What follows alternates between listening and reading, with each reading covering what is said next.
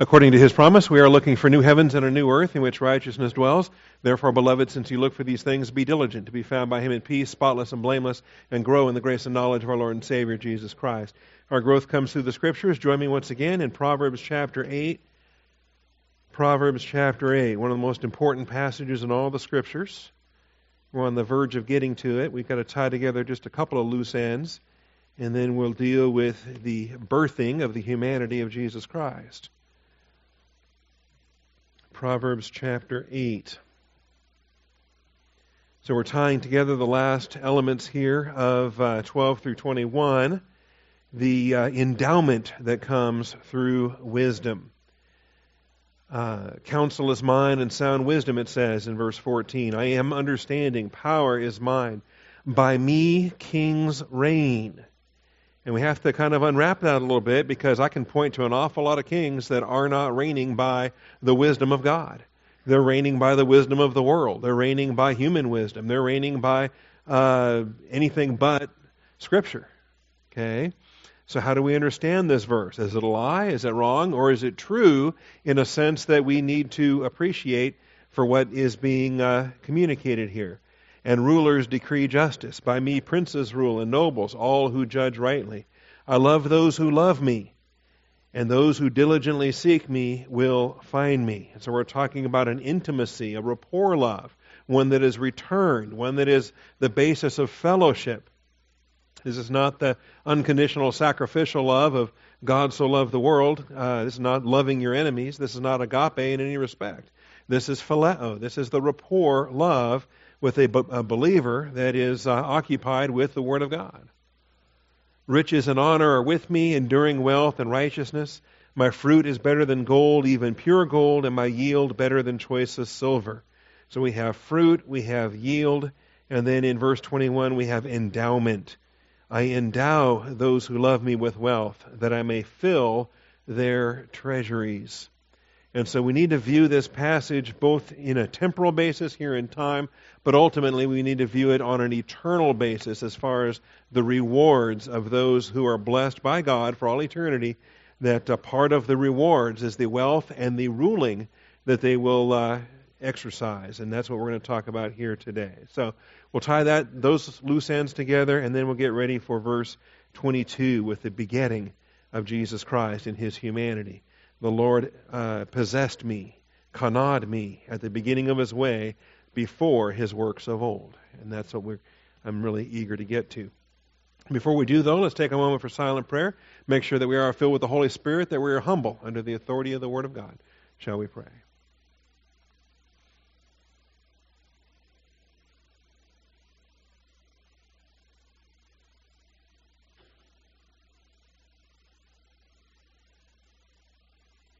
Father, I do thank you for the truth of your word and the blessing that we have to approach the Scriptures in diligence, to be diligent, to present ourselves before you as workmen needing not to be ashamed, rightly dividing the word of truth.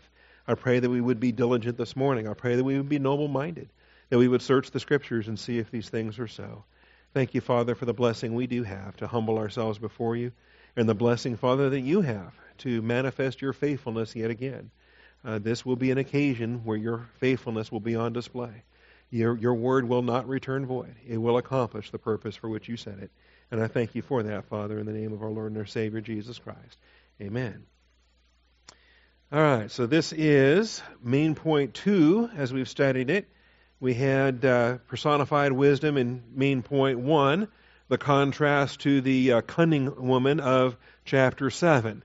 And the harlot that we took time to deal with there, and the contrast with wisdom in this chapter are like night and day, polar opposites in so many different ways. Point 2, we talk about wisdom speaks in the first person. I, wisdom. And the first person really is going to carry through the rest of this chapter, because when we get to the begetting of Jesus Christ, it is still in the first person.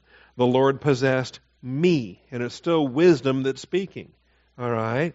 I was established. I was brought forth. I was there. And it's all in the first person there when we get to that beginning portion of this chapter. Well, even prior to that, I, wisdom, dwell with prudence. I find knowledge and discretion. And so we have a first-person message here. Wisdom is speaking in the first person as to her associations and disassociations, also making use of a love-hate dichotomy. Now, in this, we are at point D. Nope. There it is.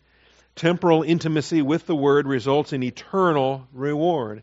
And I'm taking this passage primarily as an eternal application. Although we started with the temporal, and we did that last week, we started with the temporal, and I'll review that briefly today. But mostly we want to understand this text on an eternal basis. Wisdom does these things for you, obviously, on an experiential basis, temporally, here and now. Believers who walk in wisdom benefit in time, but they also benefit in eternity. And that's what's spoken of when we're talking about these kind of riches, the kind of wealth, all right? And I hope we're clear on that. Because otherwise, if all we're doing is just approaching the Word of God for what do I get out of it, then how am I any different than a prosperity theology kind of guy or whatever? Am I serving the Lord so I can be wealthy and healthy and for the plunder and loot that I get here in time? You know? I mean, there may be special blessings in time. Great. If there are, there are. But if they're not, they're not. And my walk is not wrong if I'm on the lower end of that prosperity spectrum. See? So I think when it comes to time in the outworking of our Christian faith, then we're to seek wisdom above treasure, above gold, above silver. It's obviously preferable because we should be seeking the wisdom of God for the eternal benefit. And that's what we have here. So riches and honor are with me, enduring wealth and righteousness. It may at the surface appear to be temporal in its application, but I believe it's eternal in its application. And the words in the passage, I think, clue us into that. The fact that we're talking about fruit, that's a product that you have to wait for that will finally bear forth in its season. Or that we're talking about enduring wealth. Well, the wealth of this earth doesn't endure, but the wealth of our reward does endure. The wealth that we receive in the resurrection does endure. And it's the enduring wealth that we obtain through this kind of wisdom.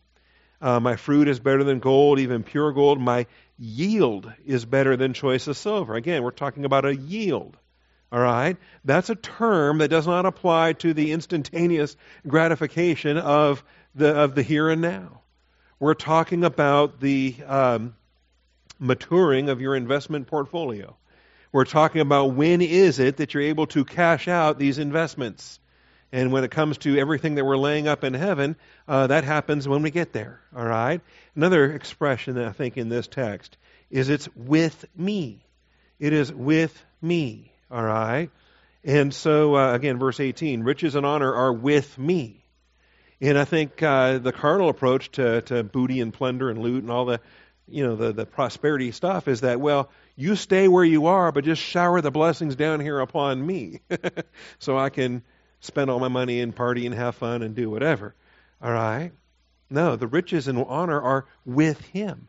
I need to be heavenly minded. I need to be focused on Him. I'm seated at His right hand. I need to have this kind of a perspective. So, what are the other terms that we're looking at here? Endowment and to fill the treasuries in verse 21. When does that happen? Does that happen here and now? Or does that happen when it's pronounced, well done, good and faithful servant? Does that happen when we have the treasures then bestowed? You realize that God is free to bestow additional wealth upon those that have earned a return on their labors. And we're going to see those scriptures here today. So now, looking at it in two ways, looking at it in temporal terms and looking at it in eternal terms. This is what we want to understand. And temporally, too, we want to make sure that we make the right temporal application, not the wrong temporal application. I believe if you are going to find a temporal application in this text, then it's the point that we made under subpoint 1. That by me kings reign means under the permissive will of Jesus Christ and His sovereign control of human history. All right? I don't believe the text says every king on earth uses divine viewpoint for their governing principles. Okay? That just doesn't correlate with any other text of Scripture. The Bible describes plenty of kings that don't reign by the wisdom of God, okay, in terms of divine viewpoint, norms and standards, the text of the Hebrew and Greek canon of Scripture. There's plenty of kings that don't do that, okay? Just pick your favorite 5 wicked kings of the Bible. Pharaoh in Egypt. Was Pharaoh ruling Egypt based upon divine viewpoint, the wisdom from above? Not at all. So, what is this passage really saying then when we consider by me kings reign? Well, the wisdom of God is Jesus Christ, and the wisdom of God has sovereignty over human history. And so, according to Daniel 2:21, Daniel 4:25, Daniel 5, Acts 17:26, Romans 13:1. All right? And I'm not going to reread all of those because that was what we did last week. But Acts 17:26, if you haven't grabbed this yet, grab it, memorize it, understand it. God is in charge. God is in charge. In fact, I've kind of been meditating on this verse a lot since Scalia died and other events have taken place. And if I didn't have divine viewpoint or faith in Jesus Christ controlling history, I might be a little concerned right now with the communists that might replace Scalia on the Supreme Court. And what happens to our nation when it tips 5-4. The last couple times, you want to talk about the Warren Court, you want to talk about some of the Burger Court, you want to talk about some of the horrible eras of our history that took our nation in some ugly places. We can discuss those, but I'm not here to discuss politics.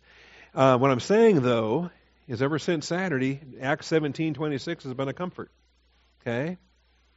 That Jesus Christ, God Himself, okay, made from one man every nation of mankind to live on the face of the earth, having determined their appointed times and the boundaries of their habitation.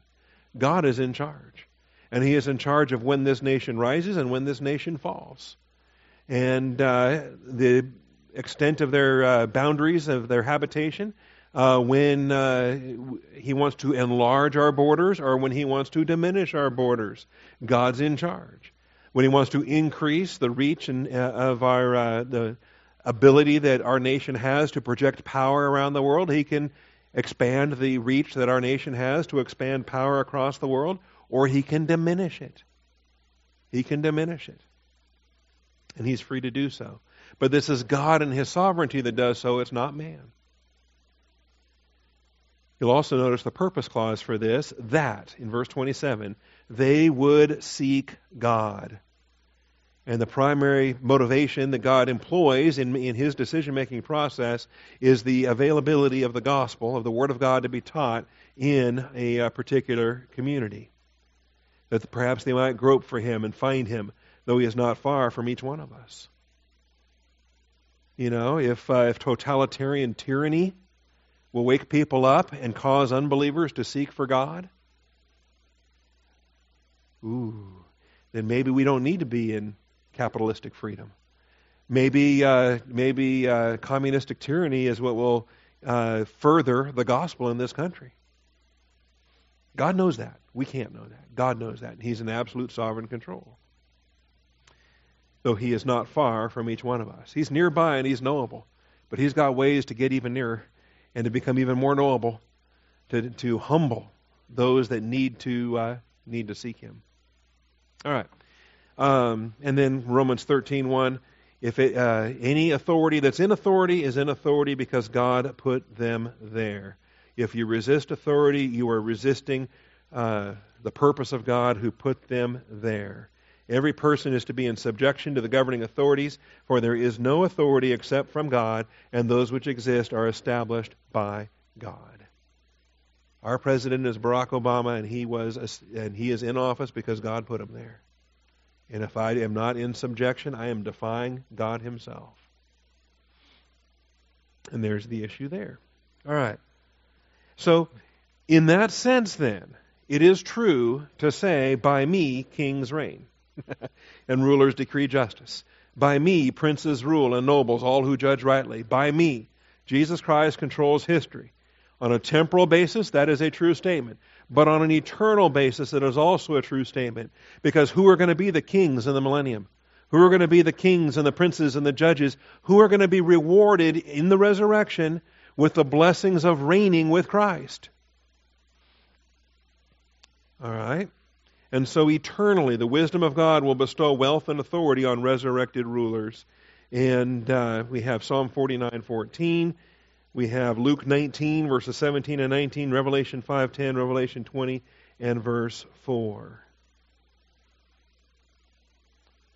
This is where we ran out of time and just kind of very quickly had to race through some of these. But Psalm 49:14.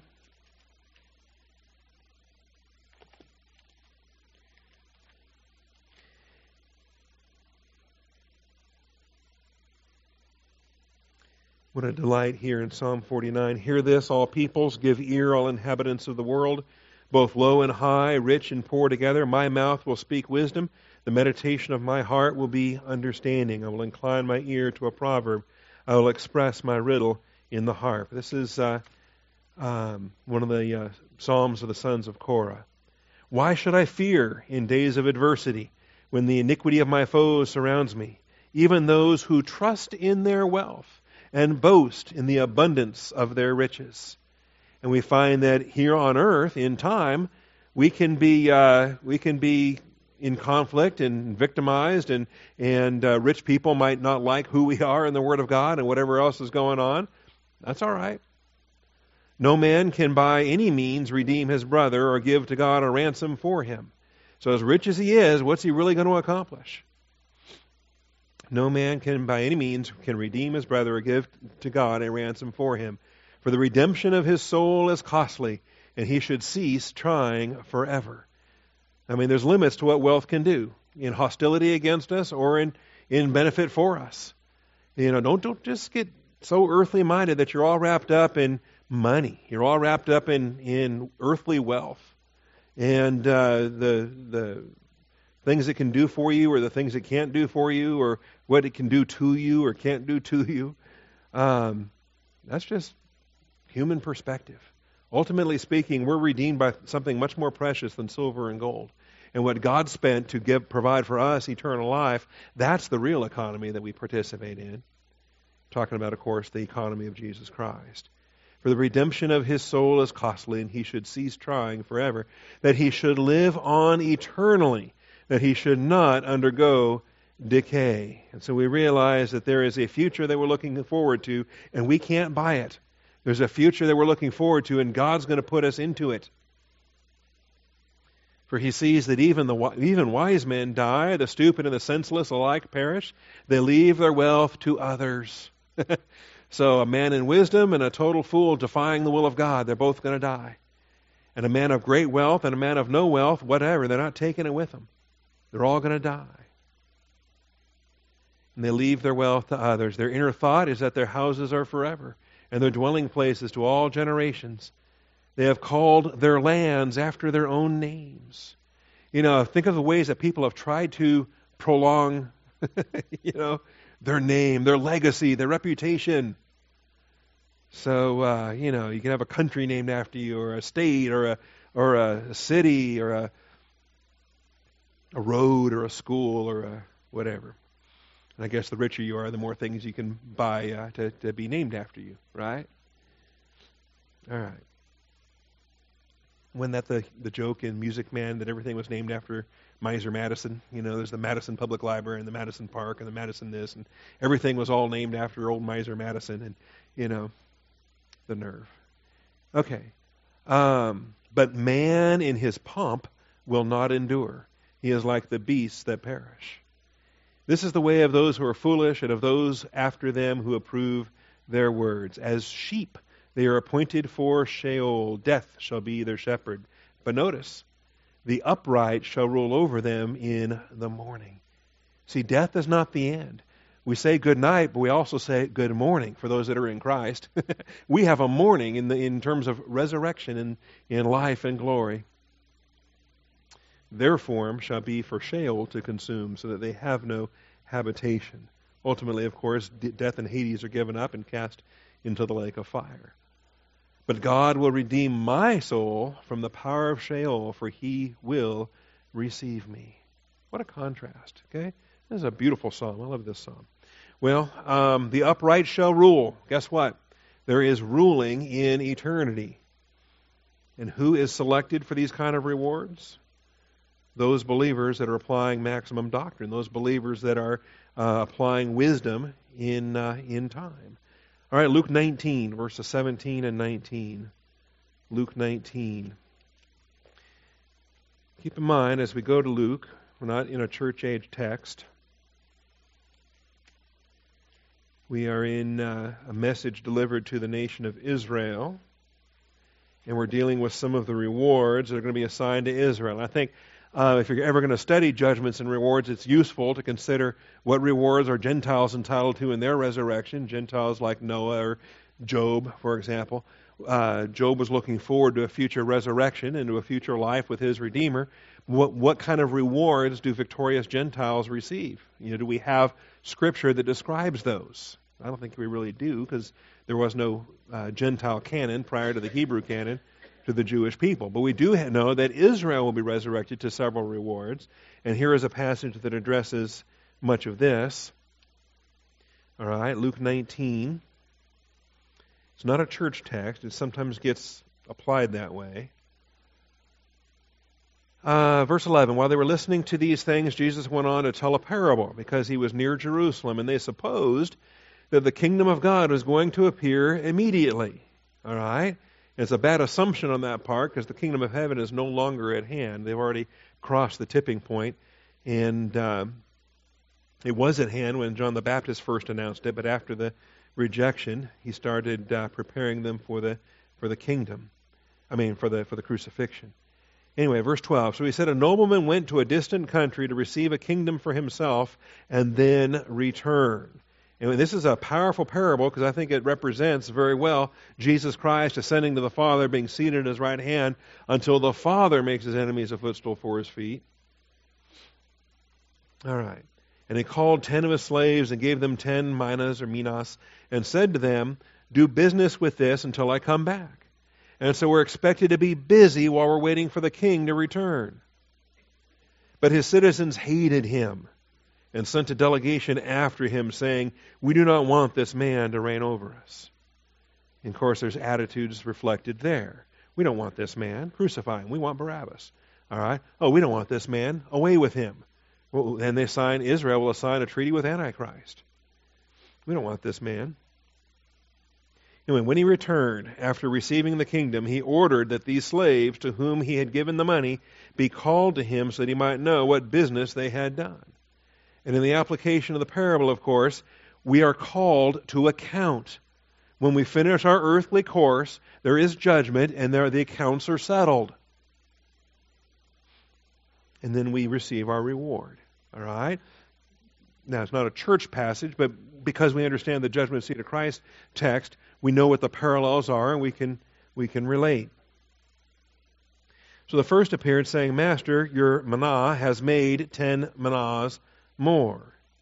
And by the way, this is a different passage than another parable where one is given 1 and one is given 5 and one is given 10, where they're given different amounts. Here, they're all given the same amount. And there's a reason why you have both illustrations in the different parables. Anyway, here they're both given, everybody is given the same manah, the same amount to start with. And the first appeared saying, Master, your manah has made 10 manahs more. This is the guy with the maximum production. He's outperformed any of the rest. And he said to him, well done, good slave, because you've been faithful in a very little thing. You are to be in authority over 10 cities. Now keep in mind, this is a parable, but the principle that it's relating is just that. Authority to rule. All right? And that's what we had in Psalms, was authority to rule. We have the upright who rules in the resurrection, in the morning after he wakes up from Sheol. Okay? So you are to be in authority over 10 cities. Now often this gets applied in the church, and I think it gets misapplied in the church in different ways, because it's not a church reward. We reign with Christ. All right? And the idea that, well, am I going to get 10 cities? Am I going to get 5 cities? Am I going to get 1 city? Am I going to get a city block? Am I going to get in a neighborhood? Am I going to get a phone booth somewhere? Okay? That'd be kind of nice. They don't have phone booths anymore, so now what am I going to do? It's not a church age text, and I think it misapplies it because we reign with Christ, and He reigns over everything. This seems to be delegated reigning over limited geographical territories. And so the second came, saying, Your manah master has made 5 manahs. And he said to him also, You are to be over 5 cities. Now it doesn't say why the guy made 10 or the other guy made 5. It doesn't say, and the parable's not that detailed. But the point is, some believers are more productive than other believers. What have you laid up in heaven? What do you have to show for what He provided you? And particularly since in this illustration, it's all equal from what we started with. Notice it's equality of opportunity, not equality of results. But we all have the same equality of opportunity in what we are provided as believers. We all have eternal life. We all have the Word of God. We're all expected to live for the glory of our Savior. But what have we done with the equal start we all started with? You'll notice He doesn't just get them all together and then gather up all the production and then divide it out equally among everybody. Say, you earned 10, but come on, you didn't really earn it. You didn't build that. And it's not fair that you should have 10 and this guy only has 5 and that guy only has 1. All right. Oh, the world we live in. All right. And then the third guy, the loser. And what makes him a loser? He did nothing with what he could have done. Okay? Master, here is your manna, which I put away in a handkerchief. I didn't use it. I didn't do anything with it. Oh, I protected it, though. Yeah, I saved it for you. Yeah. That's what I was doing. Yeah, that's the ticket. I was saving it for you. In fact, I stored it here in a handkerchief because I put it away in a handkerchief. I thought that would be safe.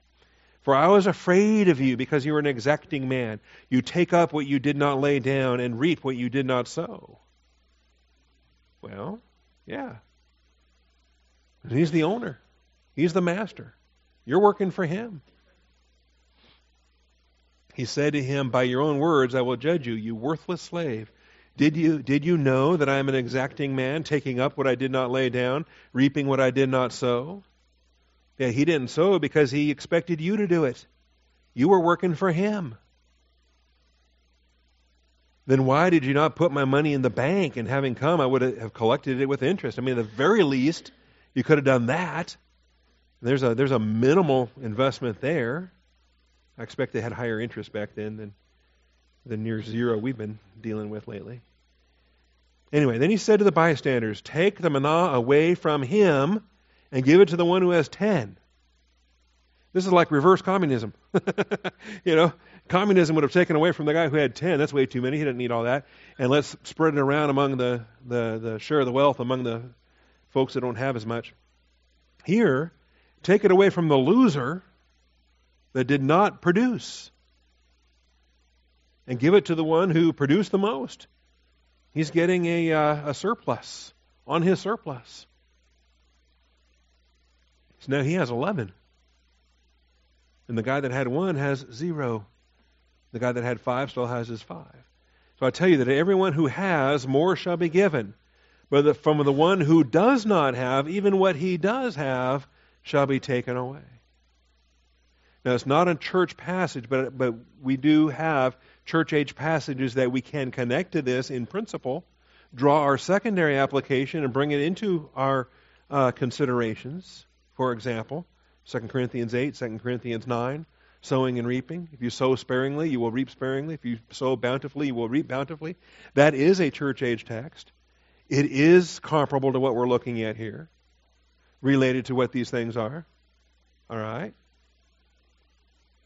In any event, ruling over cities, 10 cities or 5 cities or 0 cities. The fact is, he doesn't lose his salvation and can't, but he's not going to rule. He's not going to rule. The one city he might have thought he was going to rule, he's not going to rule because it's taken away from him. This other guy gets to rule 11 cities. All right. Revelation chapter 5. Revelation chapter 5. So don't go picking out cities that, we don't get dibs on, Lord, can I get Seattle?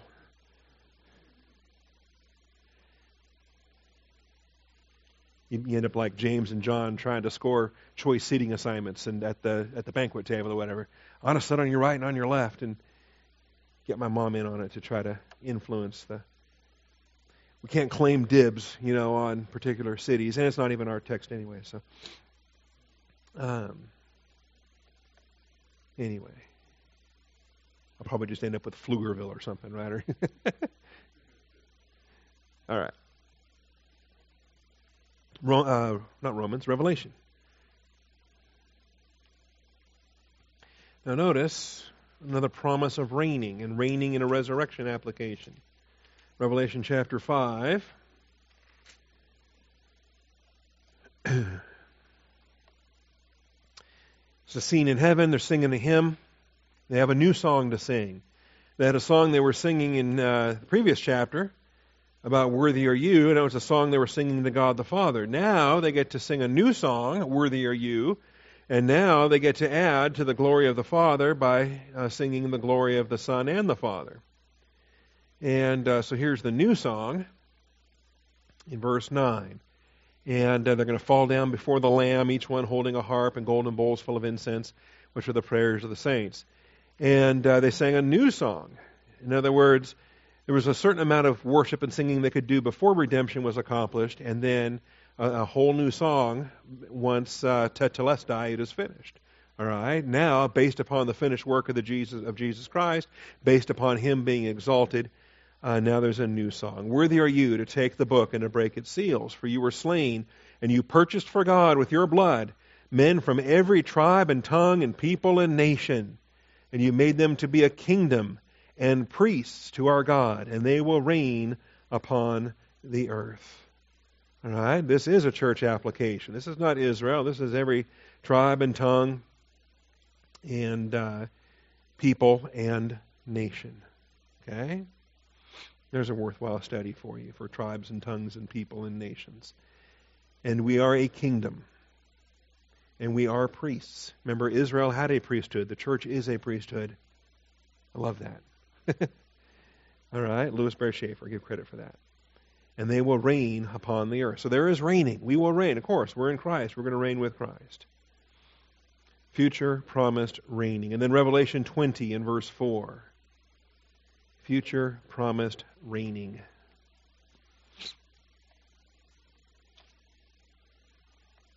I saw thrones, and they sat upon them. Judgment was given to them. Well, who is the judgment given to them? I thought all judgment was given to the Son. Why do we need plural thrones? Okay? You see why you got to compare Scripture to Scripture? You got to put things together? We're doing this right now with our teenagers in the book of Daniel, teen classes in the book of Daniel. And in Daniel chapter 7, thrones were set up, but it was only the Ancient of Days who took his seat.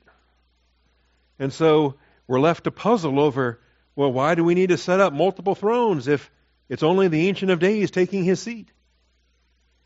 How many seats does God the Father need anyway? And why do we set up multiple thrones? Well, it's not answered in the book of Daniel, because Daniel is clueless as to the mystery of the church, the bride of Christ. But then we learn in the Gospels that all judgment is given to the Son. So you still think, well, we just need one throne, right? But thrones were set up, and I saw thrones, and they sat on them. Judgment was given to them.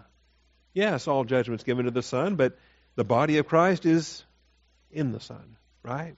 We will judge this world. We will judge angels, as per 1 Corinthians.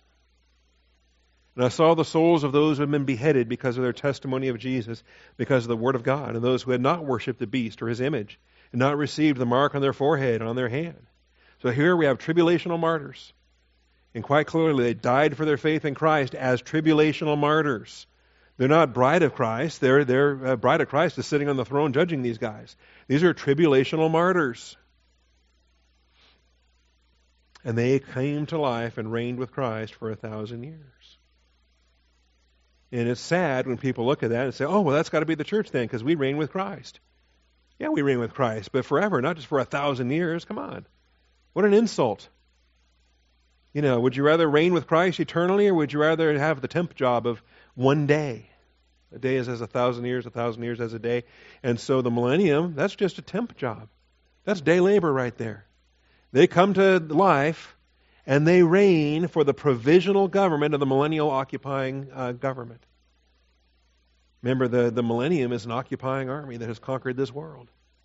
And you have a provisional government that's established when you're an occupying army. And that's what happens here. And it's tribulational martyrs that get to be resurrected and get to rule in the provisional government of the occupying army of Yahweh Tsevayoth, the Lord God of hosts. We reign with Christ forever. Anyway, so we have passages that speak of being resurrected and reigning. All right? Psalms, Gospels, Luke 19, Revelation 5, Revelation 20. Most of those are Israel passages. I think in Revelation 5, that's the church. All right? And so I believe it's better to go through Proverbs 8, and when it says, "By me kings reign," and view this as the rewards to believers. They will be the kings. There will be princes. There will be judges. There will be nobles, all who judge rightly. That we're looking at the riches and honor, the enduring wealth, the endowment, the treasuries. We're looking at the eternal rewards given to believers in the resurrection. Different things there. All right. Well, that took 40 minutes. I thought it was going to take 5 minutes. That's the loose ends that we were dealing with in down through verse 21. All right. So let's look at verse 22. In verse 22, we have the most detailed passage in all the Bible.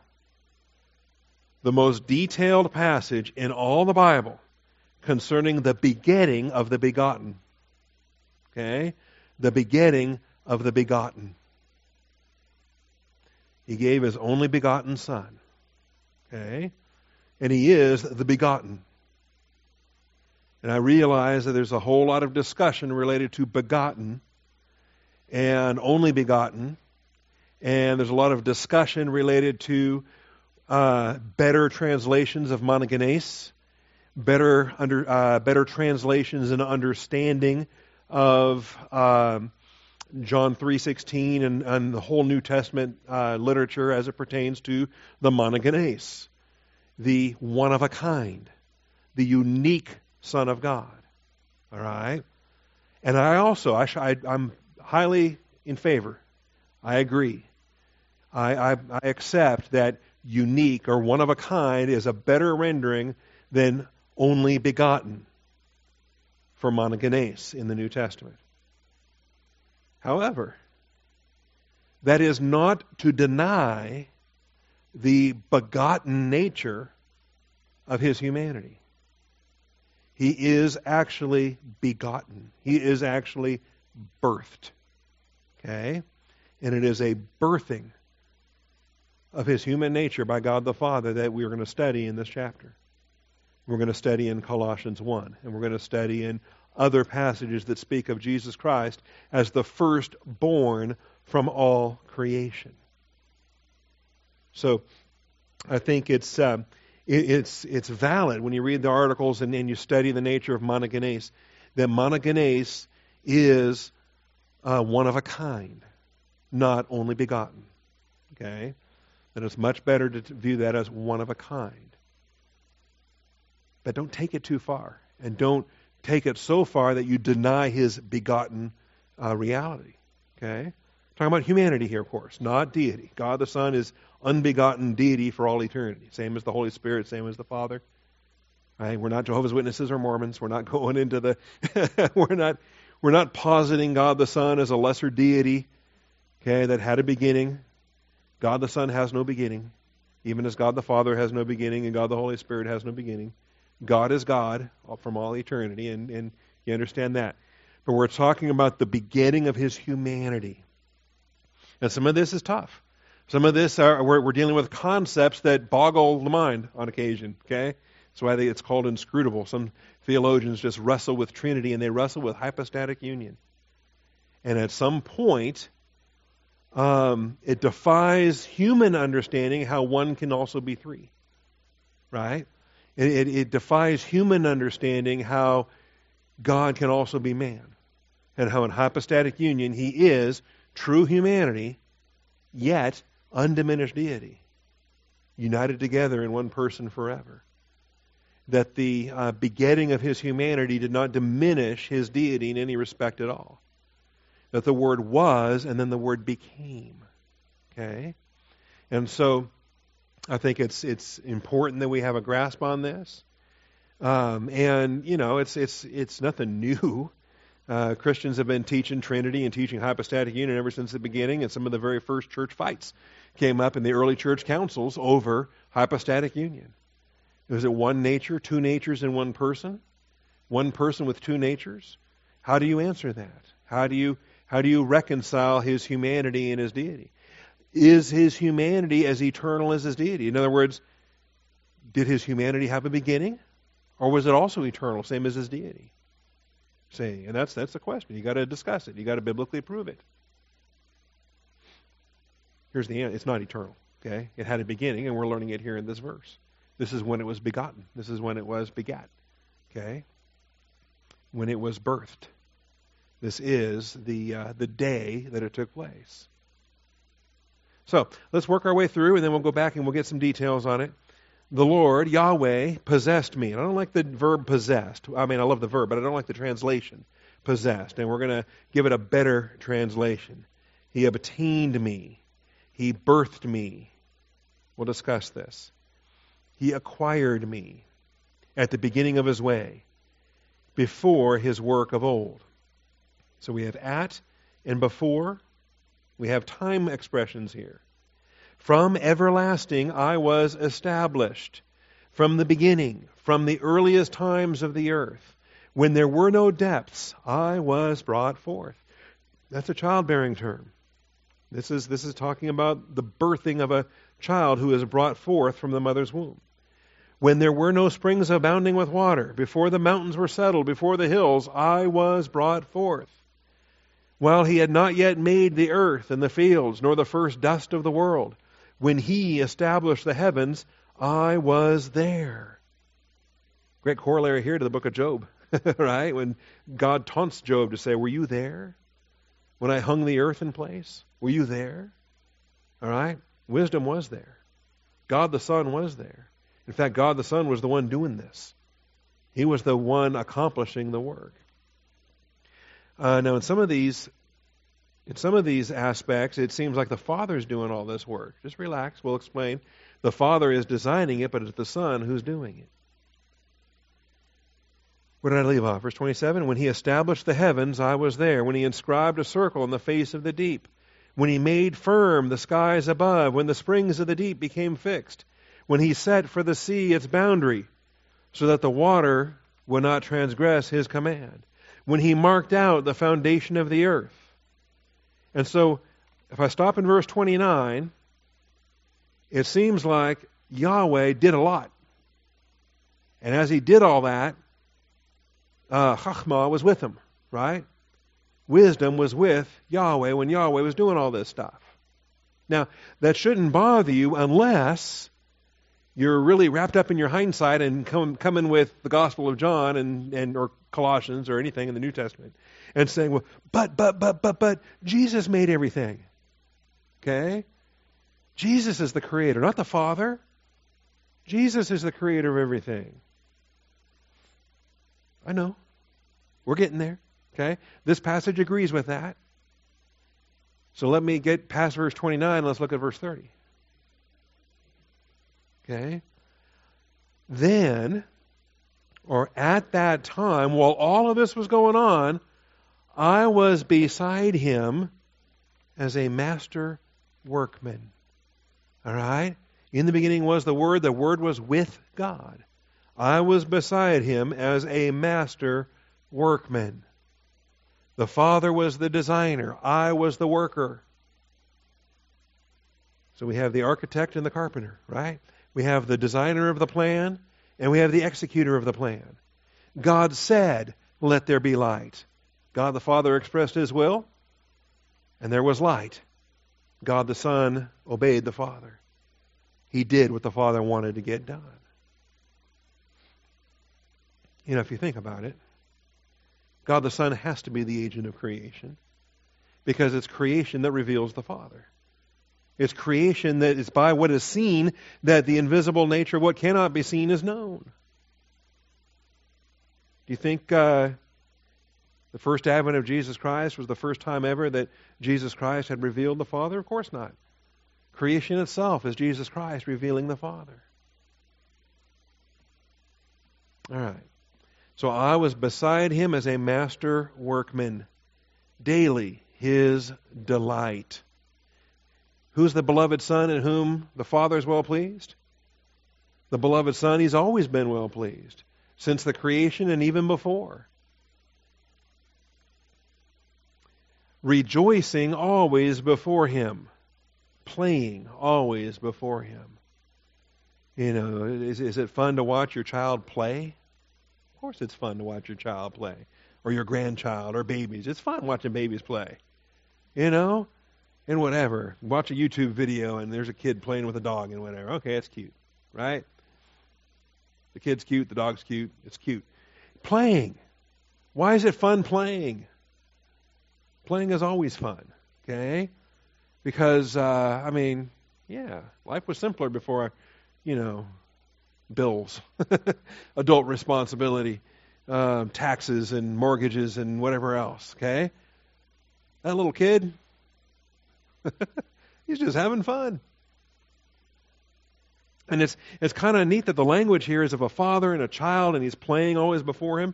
In the context, if it's an infant, if it's a child, then it's playing, or it doesn't have to be rejoicing. A child doesn't have capacity to rejoice, but they can play. All right. Sometimes this verb is sometimes even it's used between a husband and a wife. Okay. Isaac and Rebekah. And that's a different kind of playing. But it's still called playing. All right? Husband and wife in marriage. Anyway, rejoicing in the world, his earth. Playing in the world, his earth. If we think about it, in the whole created universe, he's not playing with Jupiter or Saturn or, Pluto or other planets in other solar systems we don't even know about. If it was me, what would I be playing with? I kind of like the rings around Saturn are kind of cool. Or other things, There's got to be other planets that would be fun to play with. But why is it that the earth is the one he's most fond of? Because that's the one he made last. That's the one that he made after everything else was made, and then he gathered the angels around and said, all right, now watch this. And he created the one planet in the universe for human habitation. The one planet in the universe where the glory of God was going to be manifest to angels and humans alike. Rejoicing in the world, his earth, and having my delight in the sons of man. Wow. Not the angels, not in the B'nai HaElohim, not in the sons of God who were created first. The delight was in the sons of men. The sons of men that didn't even come along until a third of the sons of God had rebelled. Why was his delight in the sons of men? Because he himself was already human. God the Son already. Keep in mind, the creator of the universe. It wasn't just God the Son that created all things. It was the God-man who created all things. You ever think about that? He was with God. All things came to being through him. Okay? Not one thing has come into being that has come into being apart from him. If it's created, he created it. And not just God the Son. In hypostatic union, the God-man created it. That's something to chew on and consider. All right. So here we have it. Now, clearly, what have we talked about already? We've talked about John 1, which is huge. We've talked about Colossians 1, the creator of all things, visible or invisible, where the rulers or authorities, right? That's the passage that calls him the firstborn of all creation. That's significant. We need to understand that for the literal application of what that's saying. Not just for some poetry that assigns him preeminence, but firstborn literally. Literally firstborn. See, and this is what happens when you get to broaden your thinking, okay? And I'm not mocking others, or I'm not scorning, and I'm certainly not prideful, and I didn't invent this. I'm not the first guy to come up with this. All right, this has been taught by many faithful men, but it's not frequently taught because it's not frequently thought about. Typically, God the Son has been deity since before the foundation of the earth, but humanity starts in a manger. That's how it's usually thought of. That deity is from eternity past, God the Father, Son, and Holy Spirit, but humanity doesn't start until a virgin gets pregnant. All right? And then a son is birthed. All right? That the incarnation is the inception of the hypostatic union. Right? And maybe that's what you think. Maybe that's what you've always thought. Maybe you've never heard this before and you think this lunatic is babbling. All right? That hypostatic union precedes Bethlehem and the manger and the incarnation of Jesus Christ. That his humanity precedes that. In fact, he came up at Dan's ordination, didn't it? And there were pastors that were questioning him on this, that for the first time ever thought, well, wait a minute. Humanity is not dependent upon a body. And he used that exact phrase. He said that the humanity is a separate issue from incarnation, from a body. Okay? By the way, it's why in Hebrews it says, a body thou hast prepared for me. He already had his humanity, but a body thou hast prepared for me. So, think about the body you have now, okay? Or don't think about it if it's not pleasant, but think about it or don't think about it. But you're no less human when parts of that body are removed, okay? Haircuts or nail clippings or amputations or whatever else. Or when you die and you get a new body, you're still human. Your humanity is not affected by the body you presently have. Okay? And you get a new body every 7 years anyway through cell regeneration and whatever else. Is that right? 7 years? I made that up. No, I read it somewhere. I just don't remember the number. But you're constantly getting new blood cells, constantly getting new skin cells, constantly getting new...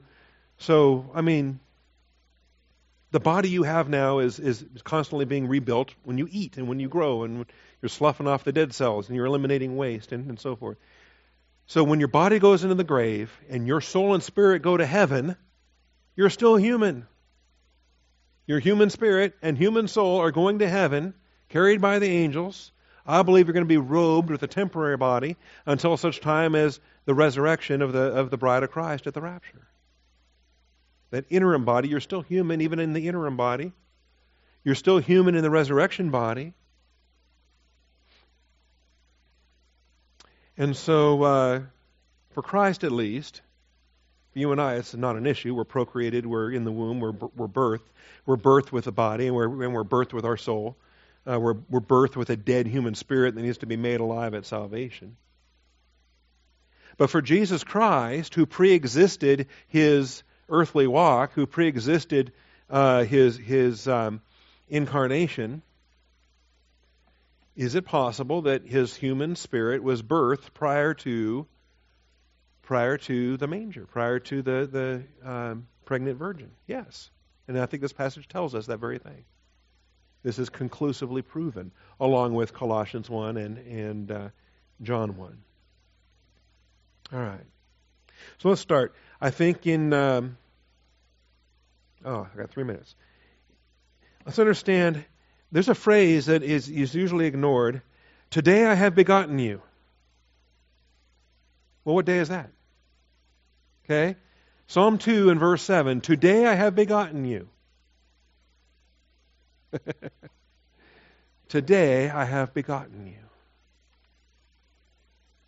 Now, a human father can't tell his child that. I guess once he's born, you can say, today you are birthed. Today you are brought forth. You could say that. And a child that's just birthed won't have capacity to comprehend the words being spoken to them. All right. Today I have birthed you. And since begetting encompasses both conception and birth, my illustration is going to break down a little bit. All right. But it doesn't matter. At the point of conception, the person can't hear what's being spoken by the father. And at the point of birth, the newborn has ears to hear, but doesn't understand the language, couldn't comprehend. This is the day of your birth. Okay. It's revealed in Psalm 2. It's cited in the New Testament. Matthew 3:17 and the parallels of Mark 1:11, Luke 3:22. There are quotations in Acts and in Hebrews. But never do any of those passages explain, what do you mean by today? What day is today? Is it day after day as long as it's still called today? Is that our Sabbath rest? No. Okay. Today is today in our application for when we should be Sabbath resting. That's today. It's not Saturday or any other day. It's today. Today is our Sabbath day. But today I have begotten thee.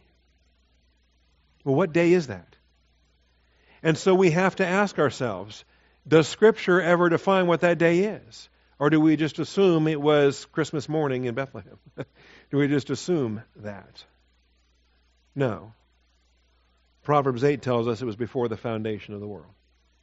Proverbs 8 tells us it was before his works of old. That this is when he was begotten. This is when he was kana, acquired. That this is when he was established, in verse 23, fixed or made firm. This is when he was birthed or brought forth, in verse 24, delivered, in the sense of child delivery. Okay. And likewise in verse 25, same verb in verse 25.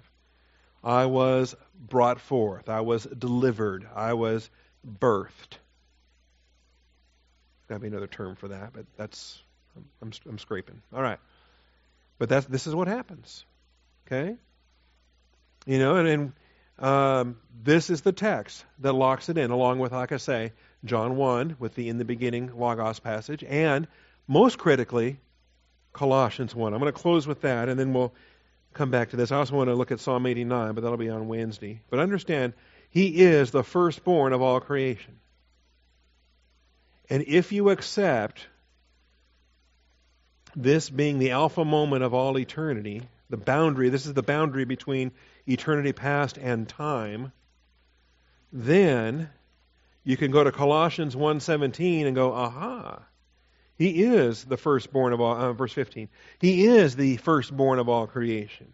He is the image of the invisible God, the firstborn of all creation. That's not just a figure of speech. That's not just poetry.